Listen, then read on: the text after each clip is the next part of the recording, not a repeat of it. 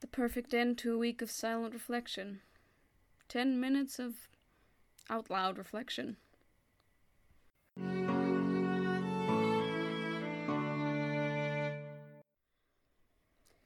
So, hi, my name is Amelia Travis, and I used my my best friend's life to avoid having to face the reality of his death. Hello, Amelia. Thank you for sharing. This sucks. I would have gone to an actual self-help group, except no, I wouldn't have gone to an actual self-help group. It's tough enough doing this in front of myself. Okay, let's try this again. There won't be talking about what's been going on today. Today I'll be looking into the past, reflecting on important moments, nice moments, not so nice ones, moments that I might have ignored too much recently. Here goes nothing. I'll start this off at a slightly unusual point, I guess. Or, I wouldn't know, actually. Starting in childhood does seem rather comprehensive compared to if I'd started off with something like a parallel dimension. There's worse ways to go.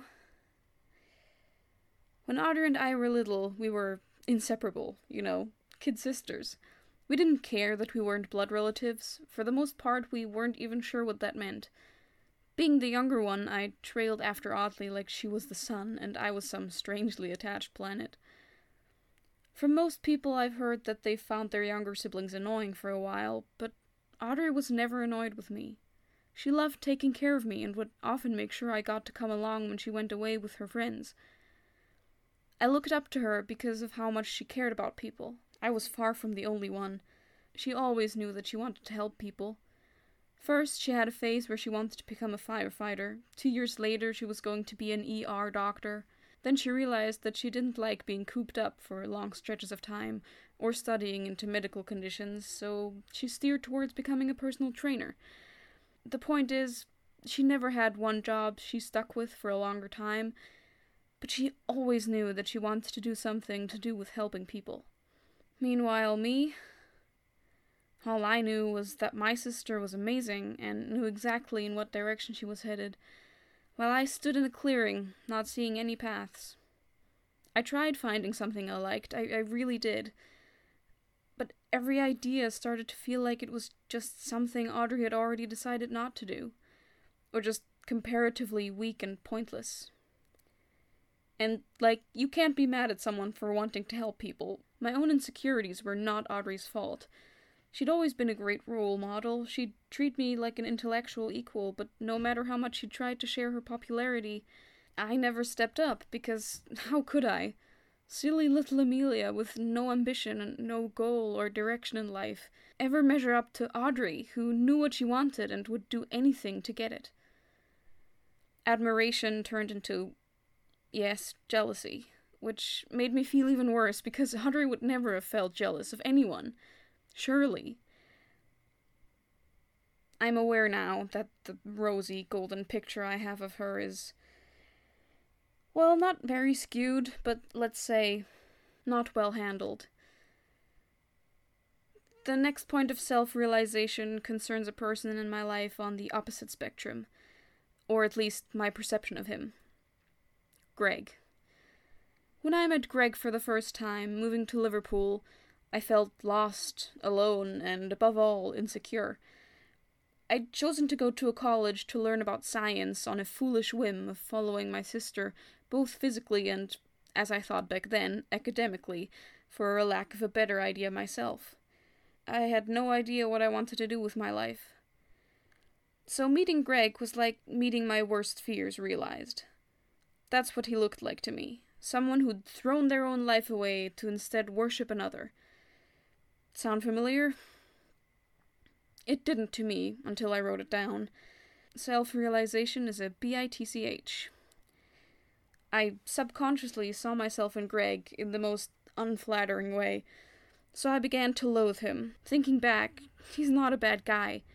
Yeah, he loves Stargirl, but he's engaged and enthusiastic, and unlike me back then, he had a job he wanted to be doing.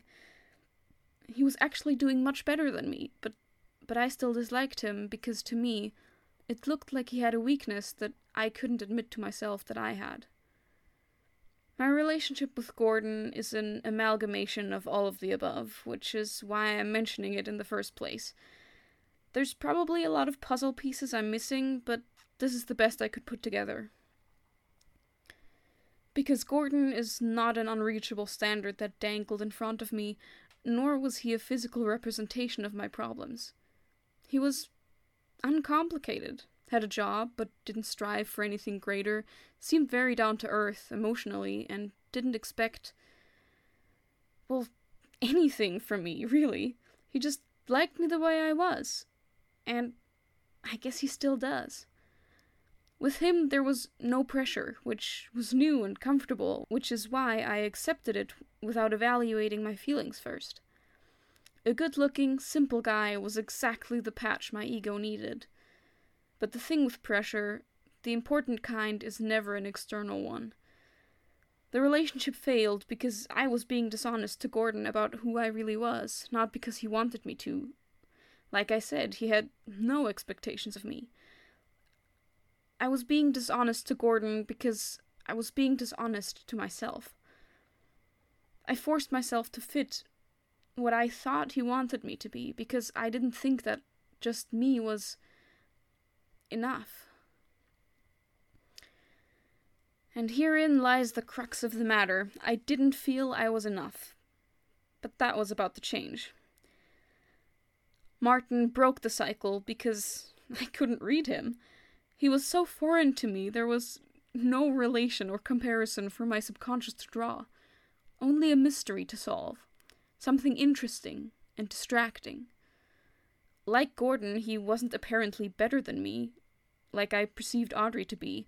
He wasn't like me in any way, like I assumed Greg was, and all the while he seemed happy. Not content like Gordon, not ambitious like Audrey.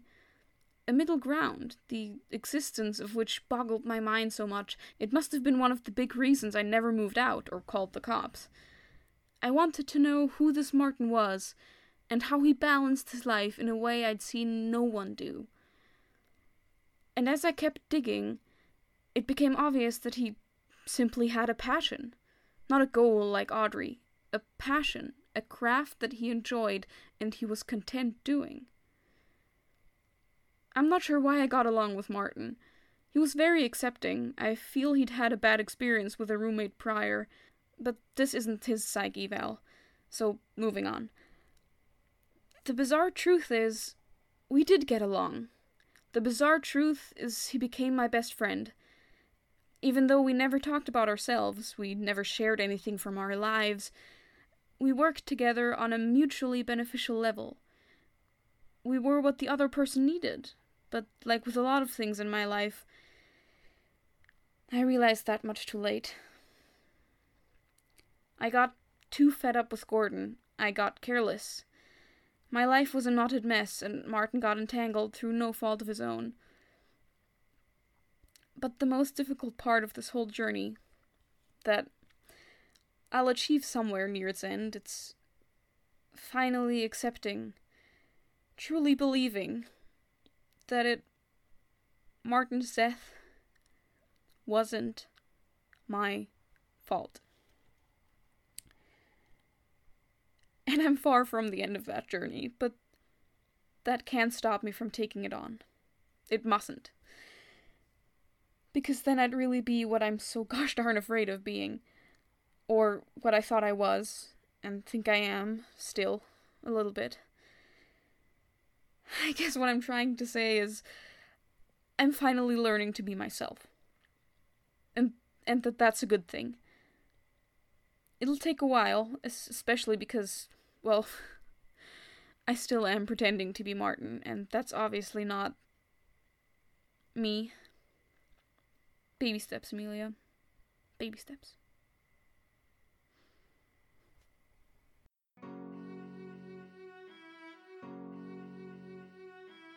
Thank you for listening to Normally Ordinary. Today you heard the voice of Esther Reisenberger as Emilia Travis. If you like and want to support this show, please rate and review it anywhere you can and spread the word among your friends. And remember, behind every mask,